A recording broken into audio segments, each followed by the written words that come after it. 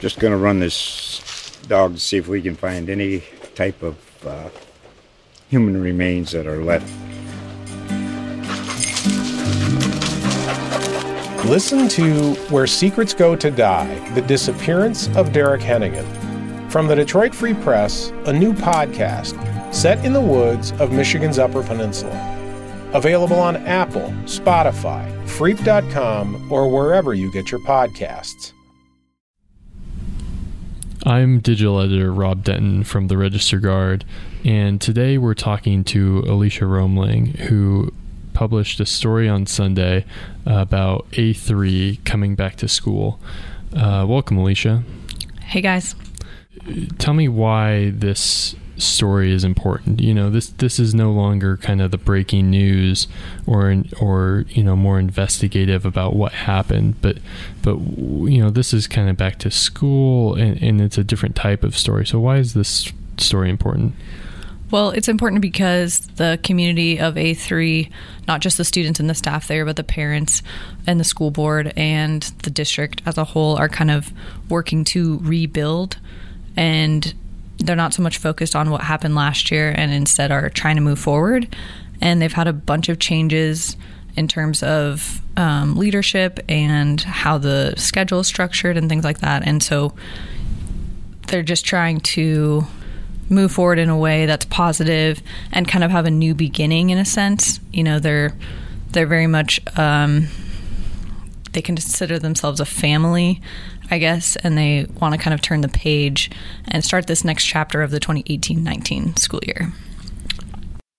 And you mentioned changes. There have been a number of structural changes because it's. Can you talk about how the school itself has changed? They've switched from a charter school to a district high school, regular high school, and part of what that means is that they have to meet different state mandates and requirements than they did before.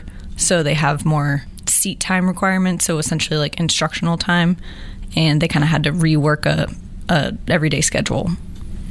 And you spoke to students and educators. What were they trying to get across? Basically, everyone I spoke to is ready to move forward in a positive way. So teachers are eager to see the students from last year. They are ready to support them in any way that they need to. If students are still struggling with what happened last year, teachers are very much aware of that and want to meet people where they're at, and they understand that everyone is at a different place in this process. But overall, everyone is super positive. I was really happy to see that when I went to a student-parent meeting in August, that almost everyone is just ready for the school year to begin, and they're excited, and they're a little bit nervous about how things are going to go, but they're mostly just very much looking forward to a new school year, a new principal, some changes, but nothing crazy. And have there been, I know you talked to one student who has been working over the summer to try and help make it an inviting place for new students, returning students. Can you talk a little bit about that? Yeah, so Marissa Morse is a senior this year, and she feels a lot of responsibility for the incoming students who may have been here last year or may not have. She just wants to make sure that they have a smooth transition. Because there are changes, the school is very project-focused, and it's called Academy of Arts and Academics, and they focus a lot on arts and sciences. And she's just a little bit worried that the new schedule and everything is going to be a little bit too much for some of the students. So she worked with staff all summer pretty much to craft a new schedule and provide input from the student voice and just work with administrators to make sure that things are going to go smoothly when the new school year begins. For me personally, I feel fine about everything. Everything's already figured out for me. I'm good. For everyone else, I'm really concerned because of how new everything is. No one's used to it. And so I'm scared for some students because I think they're going to quit, they're going to drop out, they're going to change schools.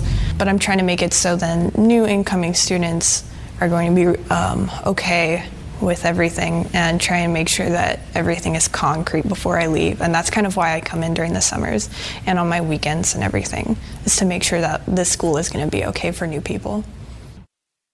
And what was the message that the new principal, Amy Beard, conveyed to you? Basically that she understands that what happened last year was a really big deal and really affected a lot of students and staff and community members. And I believe that healing will take time and it will be a process, but I want to continue to be a person who advocates strongly for the programming that's happening here, while at the same time holding space for people to be able to process not only any changes that they may anticipate, but also the healing processes they are able to get back to work and back to school in a positive way. That was the new A3 principal, Amy Beard. So, Alisha, you mentioned that A3 retained about 85% of their teachers. What's the focus of those returning teachers going into this year? Their focus is just to help the students, really. We spoke to Andy Hawk, who is a social studies teacher and a language arts teacher, and he's just ready to be there for students in whatever way they need. And he was very much involved over the summer in working things out with the district and how things were going to move forward. He was in every listening session they had last school year when all of this happened and teachers and parents all had worries. He's just been super involved, and this year he's just ready to jump in any way that he can. He kind of described his healing process as really to just help the students and help the staff, and whoever really needs help, he's ready to just jump in and do it. There is a strength, there's a sense of collective strength that, the worst of this is behind us, and that we as a community have the tools to heal from this. And it's going to take time, and it's going to take work, and there's going to be bumps along the way. But for me, being in that is the best therapy. That was A3 teacher Andy Hawk. Well, Alisha, thanks for joining me today and talking about your recently published A3 story. Yeah, no, thank you, Rob.